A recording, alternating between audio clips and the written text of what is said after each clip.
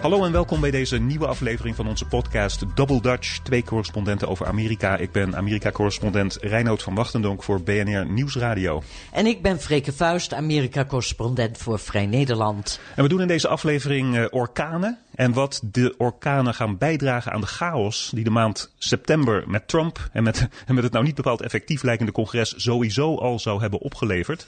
We gaan het grijze verleden in de zin dat de onmin, de mot tussen Hillary Clinton en Bernie Sanders nu opeens weer oplaait. En als je, over effectief gesproken, als je effectief oppositie wil voeren als democratische partij, is dat nu wat je nodig hebt.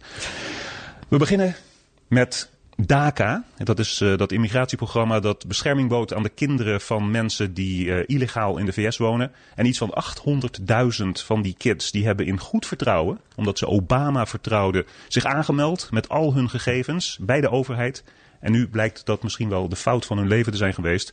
Omdat Trump DACA heeft ingetrokken. En zijn immigratiepolitie dus precies weet met naam en toenaam op wie ze, als ze dat willen, kunnen gaan jagen. En onze vraag is daarom ook, willen ze dat? Hoe wordt de praktijk nu DACA is ingetrokken? En wat gaat het congres doen?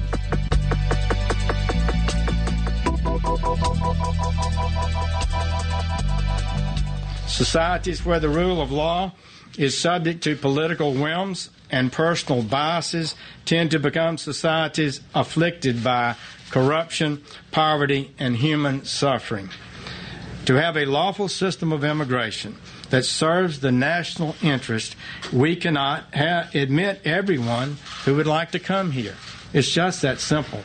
Dat is een stukje uit de verklaring van minister van Justitie Sessions bij het intrekken van het DACA-programma. Hij zegt dat je nu eenmaal niet als land je grenzen kan opengooien voor iedereen. Iets wat DACA natuurlijk pertinent niet doet. Nee. Hij zegt ook dat als je je als land niet aan je wetten houdt en je laat leiden door politieke whims en persoonlijke vooroordelen, dat je dan zal afglijden naar corruptie, armoede en menselijk lijden. En die uitspraak dan met een stalen gezicht nadat Donald Trump een volgens de wet veroordeelde totaal foute sheriff die op eigen houtje bezig was met het invullen van wetten die helemaal niet bestonden.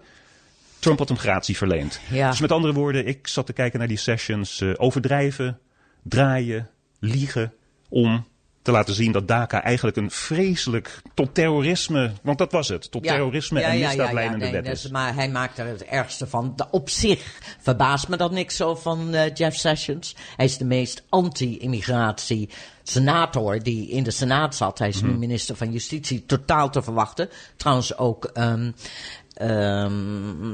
bekend met Geert Wilders. Dat heb je inderdaad uitgelegd. Ja. Al die. Vond je niet dat hij er heel vreemd een soort van verlekkerd bij zat te lachen? Ja. Nou, er waren 2 momenten waarvan ik zeg van hij zegt nu iets waarvan hij kennelijk zelf weet dat het raar overkomt. Dat het of te sterk is gezegd of zoals wat ik net zei over die gratie verlenen op eigen houtje aan een sheriff op een manier die echt niet wettelijk door de beugel kan en dan zeggen dat dat het enige dat een land a nation of laws. Precies. Er waren een paar momenten waarvan ik dacht van, inderdaad, zoals jij zegt, waarom grijnst die of grinnikt die nu zo? Ja, omdat hij wel heel echt gelooft in het opheffen van de DACA-bescherming. Dus jij denkt echt dat het verlekkerd was? Ja. Dat hij nu zijn zin krijgt? Ja. Okay. Dit is wat hij altijd heeft gewild. Ja, ik dacht dat hij lachte omdat hij wist dat hij met redenen kwam waarvan hij zelf weet, ik krijg hier mijn zin mee, maar dat die maakt redenen hem die niks deugen uit. niet. Ja. Dat maakt hem allemaal niks uit, sorry hoor. Nee, Sessions is de anti-immigratie-ideoloog. En hij heeft gewonnen hierin. Blijkbaar was Trump, die had het er wel moeilijk mee om dit besluit te nemen. Zeggen de insiders in de kranten. Nou, hij zegt zelf ook dat hij zo'n groot hart heeft. En dat hij zoveel gevoel heeft voor deze kids. Ja, en hij was in ieder geval wel zo laf om het niet zelf dan naar buiten te brengen. Dat vond ik echt laf. Ja, precies, en dat vind ik interessant. En dat wil ik dan terugkoppelen tot wat ik zei. Wat gaat dit in de praktijk betekenen? Want Trump moest zijn achterban bedienen. De mensen die, zoals Jeff Sessions, waar Jeff Sessions voor staat. En die willen gewoon dat alle immigratiewetten worden gehandhaafd. Dat iedereen zonder papieren het land wordt uitgegooid. Of het dan kinderen zijn of wat hun omstandigheden ook zijn. Legale immigratie ook. Willen ze ook gaan terugdraaien? Beperken. Ze willen gewoon een wit Amerika. Ze willen een wit Amerika. Oké, dat is zijn achterban. Dus die heeft Trump moeten bedienen. Maar wat mij betreft belangrijk deel, waarschijnlijk zelfs een meerderheid van het Amerikaanse volk, inclusief mensen in het leger. Want een aanzienlijk aantal van die kids zonder papieren dienen in het leger. Het bedrijfsleven, die honderdduizenden van die mensen in dienst hebben. Ja, die zeggen allemaal, wij en alle Amerikanen die buren en kennissen hebben, die hebben ook dat soort mensen in hun omgeving. Die zijn daartegen. Dus zou het zo kunnen zijn geweest dat Donald Trump zei bij zichzelf van, laat ik dan niet het gezicht zijn van deze maatregel. Laat Sessions het maar doen. Ja, dat is dus laf. Hij is gewoon laf. Dat is in zekere zin laf. Ja, maar ik vind het politiek laf. Ja. Als je dat besluit neemt, dan moet je daar ook voor uitkomen. Maar is het dan mogelijk dat Donald Trump... Nee, hij schrijft het ook door naar het congres. Hij schrijft het door naar het congres. Want hij geeft 6 maanden, heeft het congres de tijd om dan zelf met een wet die deze kids en deze wet, ik noem het een wet, maar het is geen wet, want het was een maatregel van Obama. Ja. Maar die is gebaseerd op een wet die al in 2001 werd ingediend in het congres. En in verschillende vormen voortdurend is doorgerold. En een meerderheid van het congres was ook voor deze wet. Maar niet genoeg van een meerderheid, omdat in de Senaat heb je 60 stemmen nodig. En er waren maar 55 stemmen. Dus een meerderheid van het congres was er ook voor. De meerderheid van het volk is er. En ik vraag me af, is Trump misschien... Ik zeg altijd dat hij alleen maar op instincten regeert. Maar is misschien, omdat hij dat grote hart heeft laten kennen, zich ervan bewust dat als hij het maar doorrolt naar het congres, die hier niets binnen 6 maanden mee kan doen, dat het dan niet hoeft te worden uitgevoerd in de praktijk. We vroegen, wat gaat dit in de praktijk betekenen? Daar had hij dan ook weer net een tweet over. Van, en dan zullen we wel zien als het congres niks doet. Maar je kan zijn woorden niet vertrouwen. Nee. Dus je moet alleen naar de daden kijken. Ja. En dit is een daad dus... hij heeft stelling genomen. DACA, daar moeten we vanaf. Ja. Hij heeft het doorgeschoven naar het congres. En dan moeten we maar zien of het iets wordt daar. Ik wil nog eens even terug naar hoe snel deze discussie in Amerika over immigratie aan het veranderen is. Mm-hmm. Want daar is die basis van anti-immigratiebasis die Trump steunt. Ja. Maar de Democraten als partij zijn veel meer pro-immigratie geworden. Want in de tijd dat de Dream Act, die over deze kids die hier dus kwamen als kinderen met illegale ouders. Ja. De gemiddelde, ik zag er een slide, de gemiddelde leeftijd van die kids was 6,5 precies. Ja. Maar ze zijn nu allemaal in hun early 20s. Ja, en ze hebben ook geen wettelijke status. Ze worden alleen beschermd tegen deportatie. En ze hebben een rijbewijs, ze kunnen identiteit krijgen. En ze mogen studeren en ze mogen werken.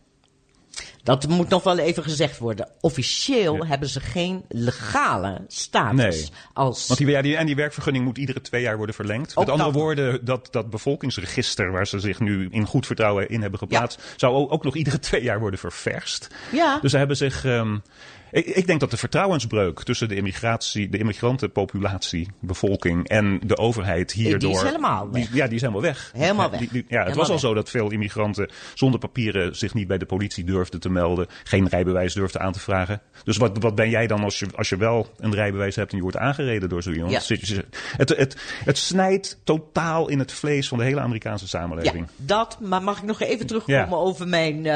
wat had ik die afgemaakt, die gedachte? Nee, had je niet. Over hoe dit politiek, deze discussie politiek zo veranderd is dat de Republikeinse partij, die in het verleden vaak voor immigratie was, want het was goed voor de economie, die is nu helemaal overgenomen, zeg maar, door de witte nationalisten, anti-immigratie mensen.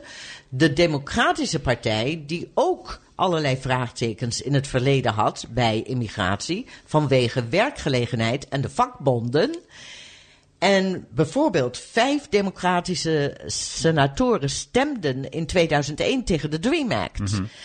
Die deze kids toen wel, was het voorstel, een legale status zou geven. En nu is de Democratische Partij totaal voor deze kids. Voor deze dreamers. Dus ik bedoel, die polarisatie in die partijen is enorm toegenomen. Nou, wat gaat dit betekenen dat het congres dan gaat doen? Ja.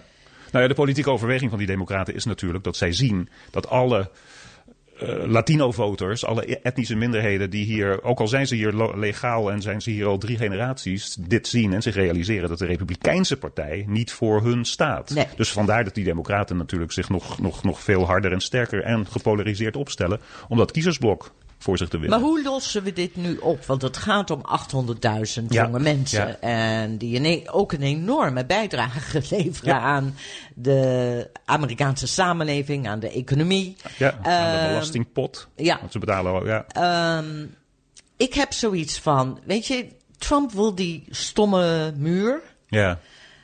Wat als de democraten hem nu zeggen van, oké, hier krijg je wat geld, een potje, om die muur, daar kan je aan gaan bouwen. Ja. Of die ooit afkomt, is dan weer een tweede. Wij krijgen status voor die 800.000 jongvolwassenen. Ja, maar dat moet dan wel in een totaal overkoepelende immigratiehervormingswet. Ik weet het niet. Het is gewoon een deal. Het is een deal. Laten we een muur inruilen voor mensen.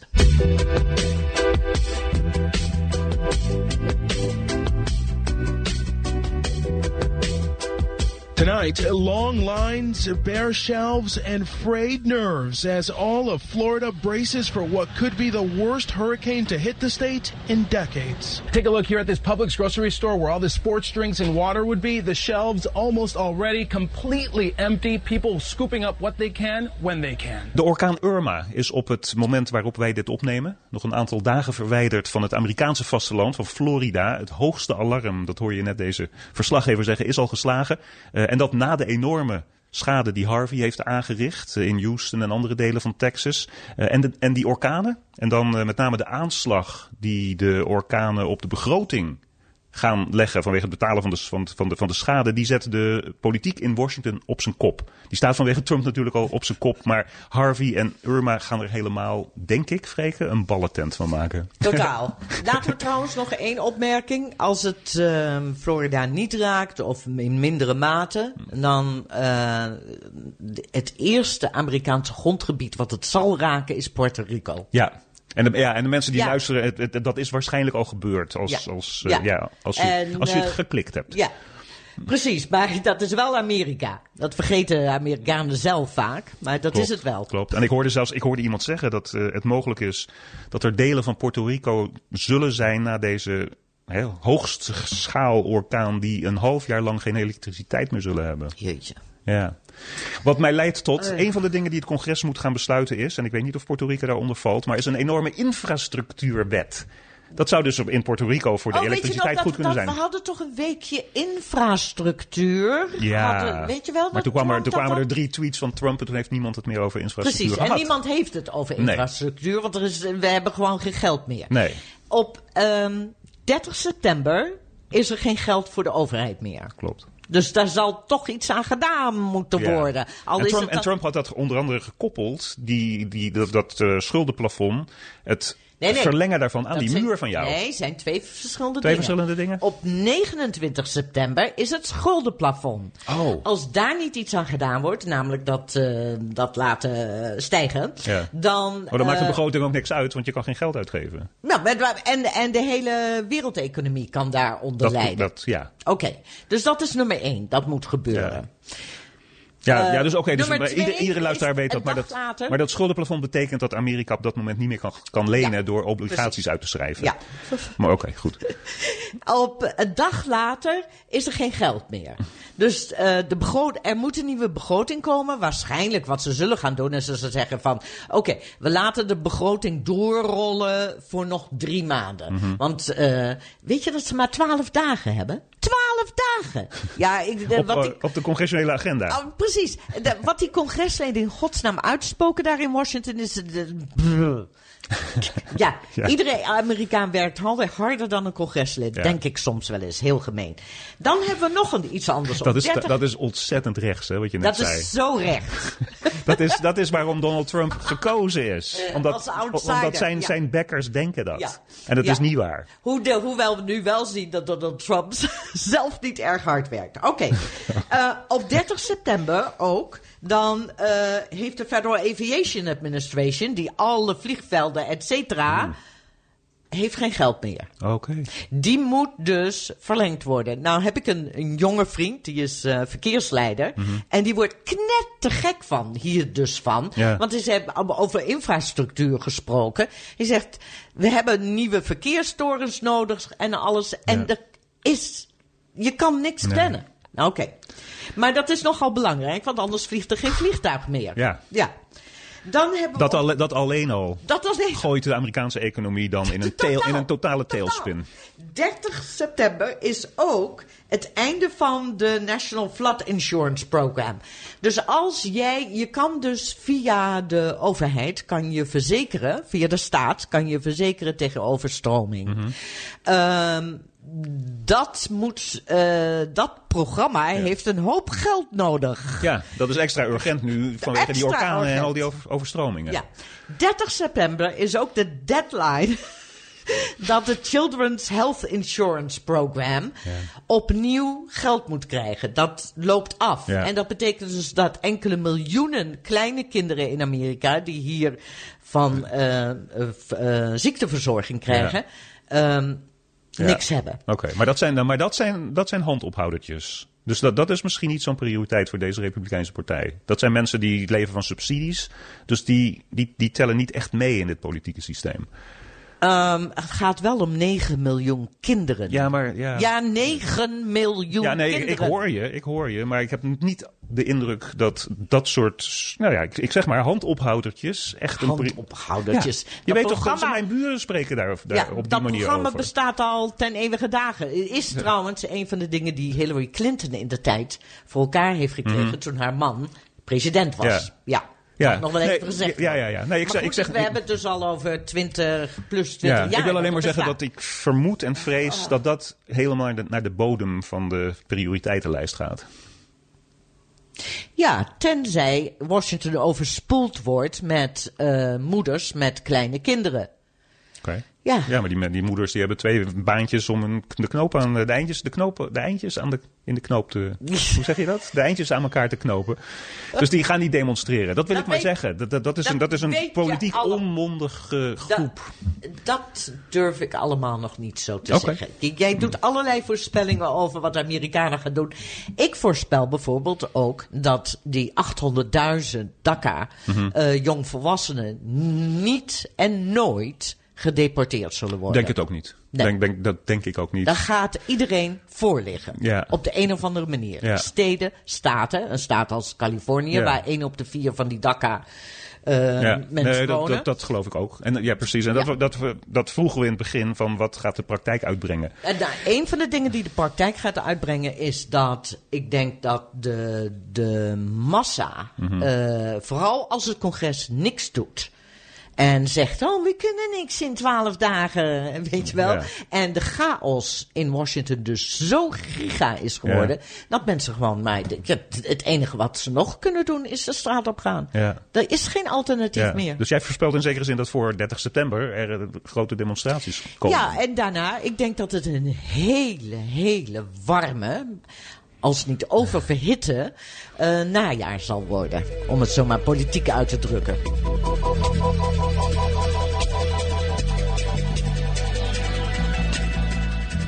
Freke, herinner jij je Hillary Clinton nog? Ja, nog wel. En ik zat net te kijken naar... in oktober is ze in Boston. En ik dacht, daar ga ik heen. Echt waar? Ja. Oké, het is een flauwe vraag van mij. Maar ik stel die vraag omdat zij later in de luisterperiode van deze podcast... in de komende dagen dus uitkomt met een boek. Ja. Dat boek heet What Happened... En dat vragen we ons allemaal nog steeds af. Absoluut. Ik zou zelfs willen vragen, what the fuck happened? Ja. Ja, dat is mijn dagelijkse e-mail alert die ik krijg. Oh ja, dat heb je ooit als tip gedaan. Ja, precies, dat is een hele goeie. Dat is een prachtig overzicht. Ja, What the F happened today. Ja. Maar goed, in dat boek, daar komen nu allerlei... het zijn nog niet eens officieel voorpublicaties, maar er wordt uitgelekt uit dat boek. En het lijkt dat ze deels in ieder geval oude rekeningen aan het vereffenen is. Dat ze deels een beetje probeert haar gelijk na deze pijnlijke verkiezingsnederlaag toch te krijgen. En dan met name wat naar buiten is gekomen is dat ze haar nou ja, ik zei het, haar onmin, het was geen fete, maar politiek gesproken was het een fete met Bernie Sanders aan het herhalen is. Ja. En dan vraag ik me af, waarom? Hillary is yesterday's news. Daarom vraag ik, herinner je Hillary nog? Die is zo vernederend verslagen, omdat 90% van de mensen dachten dat zij president zou worden. Dus wat doet dit voor de Democratische Partij? Waarom gooit ze nu weer olie op dat vuurtje tussen de Bernie-vleugel, tussen de meer centristische Hillary-vleugel? Maar Trump lacht zich dood hierover. Ja, die lacht zich dood. Dat ben ik, en de Republikeinen sowieso. Dat ben ik met je eens. Maar je kan... En het is... Ja. Maar die barsten, die bestaan. Ik bedoel, de afgelopen maanden het ene verhaal naar het andere. De ene discussie naar het andere over Bernie en Hillary. Ja. En die vleugels in de partij zijn wel realiteit. Ja, dat is waar. Dat is allemaal waar. Ja. Misschien is het wel goed om die discussie... Dus in één keer de pleister eraf trekken? Zoiets? Ja. Misschien, dat zou toch kunnen. Ik weet het niet precies. Maar Hillary is zo'n polariserende figuur. En een van de dingen die wij hebben besproken... Ik vind Bernie Sanders persoonlijk vind ik hem ook een polariserende figuur. Dat klopt. Ja. Dat klopt. Maar wat ik bovendien heeft Bernie ook een boek geschreven. Laten we dat niet vergeten. Okay? En was hij net zo hard over Hillary? Als wij denken dat dit niet meer, want dat is al een paar maanden geleden. En je weet hoe snel het nieuws gaat. En je houdt niks meer bij. En, nou, et cetera. Nee, maar mijn punt is dat in dit politieke klimaat, waarbij Donald Trump een harde kern achter zich heeft van 16%. Juist. En 30% van de mensen het wel oké vinden. Zou je denken dat de Democratische Partij, politiek gesproken en electoraal gesproken, ontzettend veel vruchten zou moeten kunnen plukken? En dat gebeurt niet. En een van de redenen is omdat die twee namen met elkaar aan het rollenbollen zijn. En ik denk van, als er gevochten moet worden, breng dan dat nieuwe bloed in. Laat dat nieuwe bloed met elkaar gaan vechten. Ik snap het niet helemaal. Ik snap wel trouwens dat ze dit boek op deze manier moet schrijven, omdat ze een gigantisch voorschot heeft gekregen. En natuurlijk dingen moet schrijven waardoor de krantenkoppen mensen dat boek laten kopen. Snap ik allemaal. Ja, maar ik wou dat ze het niet gedaan had. Nou, ik wil dat ze gewoon moet gaan rentenieren in dat Westchester van haar. En politiek gesproken, die foundation van hun, prachtig. Daar moeten ze al heel veel werk mee blijven doen. Maar politiek gesproken moet trouwens, ze zich die foundation van bemoeien. Die is ook enorm aangevallen door Sanders. Laten we dat niet vergeten. Dat is waar. Oké, het zijn allemaal oude wonden. En ik weet het niet hoor. Ik vind ook dat de discussie gevoerd moet worden. Ik vind ook dat beide misschien na dit boek van het toneel moeten verdwijnen. En dat geldt voor Sanders ook. En ik vind dat de organisaties die met die twee gelieerd zijn ook hun bek eens moeten houden. Ik heb veel liever dat... laat dan de partij het maar doen. Laat dan de Democratische Partij die toch voor alle vleugels van de partij, alle bewegingen binnen die partij moet vertegenwoordigen. Laat dan die partijen doen en niet al die aparte organisaties. Daar ben ik ook tegen. Wat vind je daarvan? De Democratische Partij moet zich hervinden, moet zich herpakken, moet zich misschien opnieuw uitvinden. En ik denk dat dit boek van Hillary daar niet aan bijdraagt. Ik weet dat nog niet. En ik wil ook eerst het boek lezen. Jij hebt je allerlei opinies voordat je het hebt gelezen. Eerst een boek lezen. Dat doe ik al 40 jaar. Ja. Had jij niet iets waarvan jij zei, waarvan jij net zei, van had ik daar niet eens beter naar moeten kijken? Dat is waar. Nou, we hadden het allebei. Ja. Dat was het de vorige of de voorlaatste aflevering? Daarvoor hadden wij een clipje over Chemtrail Kelly Ward. Precies. Die was aangevallen door zij is een republikeins en we zeiden gekkie. Ja. En dat is nog steeds een beetje. Maar ze werd aangevallen door een iets minder gekke republikein, de senaatsleider Mitch McConnell en zijn politieke Action Committee met een filmpje dat net in de Washington Post in hun fact-finding afdeling enorm is afgebrand. Want wat hadden die, en zo gaan die politieke filmpjes nou eenmaal, maar wat hadden ze gedaan? Ze hadden die mevrouw 3 woorden laten zeggen. Daar ons en ikzelf hartstikke ook de conclusie uit laten trekken van ik ken die mevrouw, ik weet waar ze voor staat. En dus is ze natuurlijk hartstikke gek. En klopt is. En daar hebben we het over gehad. Daar hebben we het over gehad. En de Washington Post die liet toen die mevrouw uitspreken. Ja. En toen bleek dat het totaal genuanceerd was. En dat ze totaal niet een in chemtrails gelovende gek is. Ze is wel een rechtsgekkie, maar niet op dat niveau. En dus de Washington Post gaf 3 Pinocchio's. Dat betekent totale leugens. En, dus wij zijn daar ook enorm we zijn er in zekere zin ingestonken. En ik wil alleen maar even zeggen tegen de luisteraars dat mijn vooroordelen dus net zo gemakkelijk mij doen laten geloven wat zo'n politieke operator wil. En dus misschien is het helemaal waar. Als ik dat boek van Hillary Clinton helemaal uitlees, denk ik van, het is allemaal een stuk genuanceerder. Maar zo werken de media en zo werken wij natuurlijk niet. Is het nou eenmaal. Dat is waar. Maar we kunnen wel ons meer op feiten baseren. En dus wil ik wel het boek lezen. En wil ik wel horen wat ze zelf te zeggen heeft. Ja.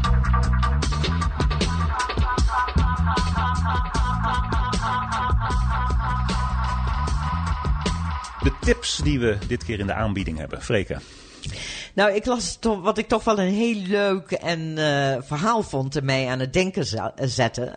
En ik denk ook heel goed is voor mensen in Europa om te lezen. En dat ging over hoe humoristische acties in feite op een hele andere grappige manier witte nationalisten en racisten kunnen ondermijnen. Okay. En het stond in de New York Times en het heet Neo-Nazis in Your Streets, Send in the Clowns. Okay. En een van de voorbeelden waar deze vrouw die het schreef mee begon was iets wat al 10 jaar geleden plaatsvond in een stadje in Washington State. En dat waren neonazies en die hadden een protestmars. En toen zijn er een hele hoop clowns de straat op gegaan in clownkostuum. Okay. En die hebben grappig, weet je wel, gingen ze in nazi-pas doen. En toen de neonazies riepen white power, toen zeiden zij white flour, oftewel witte meel, en strooiden met zakken meel. Ja. Nou ja, en ik vond dat eigenlijk, denk ik, misschien is dat wel de manier. En ik vond het leuk en fris om te lezen. Nee, ik snap het. Ik heb daar altijd een beetje vraagtekens bij. We hebben dat trouwens ook in de podcast behandeld. Het is The Great Dictator van Charlie Chaplin. Ja, absoluut. En Mel Brooks, van wie ik helemaal idolaat ben, die zegt hetzelfde over Springtime for Hitler. Als je dat soort mensen en dat soort gedachtegoederen belachelijk kan maken, dan trek je er de angel uit. Maar ik ben er niet 100% van overtuigd. Ik ben er ook niet 100% van overtuigd, maar ik vond het wel ontzettend leuk om te lezen en weer eens over na te denken. Mijn tips wordt ook een beetje een discussiepunt met jou. Het is een beetje een cirkelredenering. De concrete tip die ik wil geven heeft niets met Amerika te maken, maar was een artikel dat mij net opviel in de National Geographic magazine. Het gaat over Nederland. Het heet This Tiny Country Feeds the World. Ja. En het is een prachtig verhaal, prachtige foto's. Het laat zien hoe Nederland echt een totale voortrekker is op het gebied van de landbouw. Ja. En zelfs de Verenigde Staten totaal uitproduceert op het gebied van tomaten bijvoorbeeld. China produceert de meeste tomaten op de wereld, maar productie per oppervlakte is Nederland echt zo ontzettend veel beter. Prachtig verhaal. Ja. Nederland. Ja, ik zag het en ik heb hem nog niet gelezen, maar ik dacht, ik heb hem ook. Toen las ik dat, toen schoot mij te binnen een brief die we kregen van een lezeres, Ellen. Ja. En die wees ons op een verhaal van een Amerikaanse jongeman die 3 maanden in Nederland had gewoond. Ik geloof hij schreef het in het blad of op het blog van de John Adams Institute. Hè. Dat zit aan de Herenmarkt in Amsterdam. Heeft alles te maken met goede betrekkingen tussen Amerika en Nederland, begrip en alles. En die man na 3 maanden zei ook dat ik heb het opgeschreven. Ja. Ik zal het in het Engels lezen. Almost all of the progressive political battles that seem so stuck in the mud in the United States. Hij was een beetje bang om terug te gaan naar Amerika, naar wat zich hier afspeelt onder Trump. Those battles have been fought and won in the Netherlands. And the system they have created... maar ik ben Amerikaan geworden.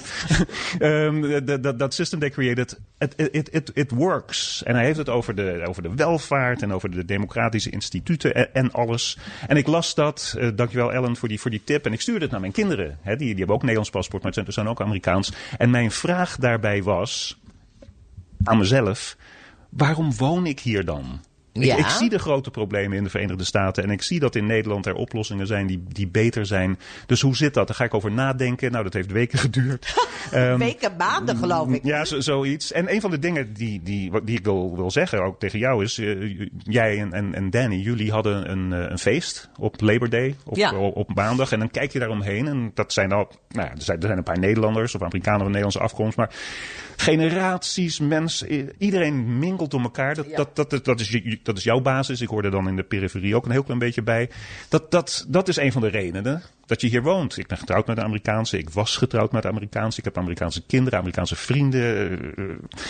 Ja, wij hebben wortels geschoten in dit land. Dat is denk ik heel erg belangrijk. Ja. En dat kan je nauwelijks in woorden uitleggen. Dus ook al constateer ik dat er dingen zijn die totaal niet door de beugel kunnen in de Verenigde Staten.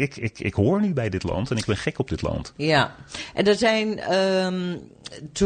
Toen jij die brief doorstuurde van Ellen, toen heb ik daar ook over zitten denken. Er zijn natuurlijk nog andere redenen ook. Wij wonen ook in een staat, Massachusetts, en sowieso het hele noordoosten van Amerika. En we hebben het al vaker gehad over de enorme regionale verschillen in Amerika. Mm-hmm. En hoe die steeds groter worden. Mm-hmm. En wij wonen in een staat waar politiek de dingen goed geregeld zijn. Wat op staatsniveau goed geregeld kan worden, is hier goed geregeld. Yeah. En wijkt in zekere zin weinig af van Europa. Yeah. Of van Nederland. Yeah. Er zijn grote gebieden in Amerika, want ik ben overal geweest, maar op een paar staten uitgezonderd. Was het ook weer? Nebraska was ik nooit geweest. Oh. Waarvan ik zeg, of als ik daar dan ben, waarvan ik denk, oh my god, dat is dan een soort mantra geworden. Oh my god, if I have to live here, I'll die. Ja. Oké. Californië, waar ik veel vrienden heb, wil ik ook niet wonen, want dat is te veel weg van Nederland. Wat natuurlijk belachelijk is om dat te denken. Ja, want het is eigenlijk maar 3 uur verder weg. Precies, maar dus dat slaat nergens op. Maar toen zat ik aan... Kijk, het wortelschieten is natuurlijk het allerbelangrijkste. Maar er zat nog een ander element bij, wat misschien belangrijker is nu ik ouder ben. Okay. En dat is hoe de omgeving, je fysieke omgeving, dus in ons geval de natuur, de grote tuinen die wij hebben, mm-hmm. De invloed die dat heeft op je gemoedstelling en dus ook je fysieke. En ik dacht eraan, omdat, kijk, Nederland is natuurlijk een heel dichtbevolkt land. En dat is vaak een reden geweest voor Nederlanders om te immigreren naar andere landen. Dat moeten we niet vergeten. Dat is één reden. Absoluut. Maar ook de reden geweest om zo op agrarisch gebied ongelooflijk innovatief en technologisch koploper te zijn. En ik heb daar zelf nooit zo aan gedacht. En het heeft jaren geduurd voordat ik eigenlijk met plezier naar de bergen keek. En dacht van, waar is de dijk? En waarom voel ik de wind niet in mijn haar? Maar op een gegeven moment is dat ook een soort wortel geworden. En dat heeft een enorme invloed toch ook op wie je bent. Ja. En dichters schrijven daarover. Vaak heel mooi. En het is iets waar ik heel lang geen feeling voor had. En nu veel meer. Ja. Daar sluit in zekere zin dan mijn luistertip. Want dat wordt het. Mijn luistertip op aan. Dat is, je hebt het over de omgeving. Ik heb het over de cultuur waarin je bent ondergedompeld. En dat je in zekere zin op een gegeven moment eigen begint te maken. Precies. Want ik zat vorige week te luisteren naar... ik heb dan wel in zo'n rare staat gewoond, 3 jaar in Texas. en vond dat ook fantastisch. Fascinerend, ja. Voor 3 jaar. Maar ik luister nog steeds is bijna iedere dag naar het radiostation uit Austin, KUTX. Het beste muziekradiostation ter wereld, vind ik. En vorige week kwam daar een song voorbij van Johnny Cash. En het heet One Piece at a Time. En hij zingt over het feit dat hij is een fabrieksarbeider in een autofabriek. En iedere dag steelt hij een stukje auto mee. en na een aantal jaren, na vele jaren, blijkt aan het einde van die song, daar heeft hij een auto van gebouwd. En dat is een hele rare auto, hij heeft 3 koplampen. En daar rijdt hij al mee door de stad. En ik luister naar die song en ik denk van, ik heb geen goed antwoord op die vraag, maar dit is het antwoord. En dus dat is mijn luistertip. Aan het einde van de podcast speel ik een klein beetje.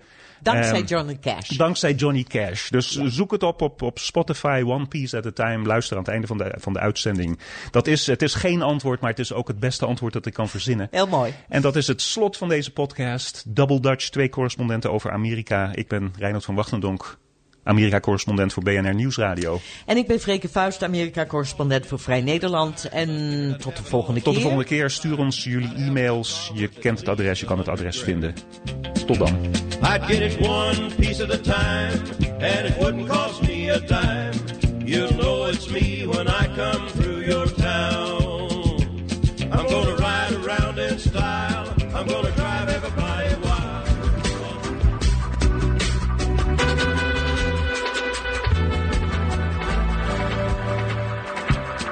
Well, it's 49, 50, 51, 52, 53, 54, 55, 56, 57, 58, 59 automobile. It's a 60, 61, 62, 63, 64, 65, 66, 67, 68, 69, 70 automobile.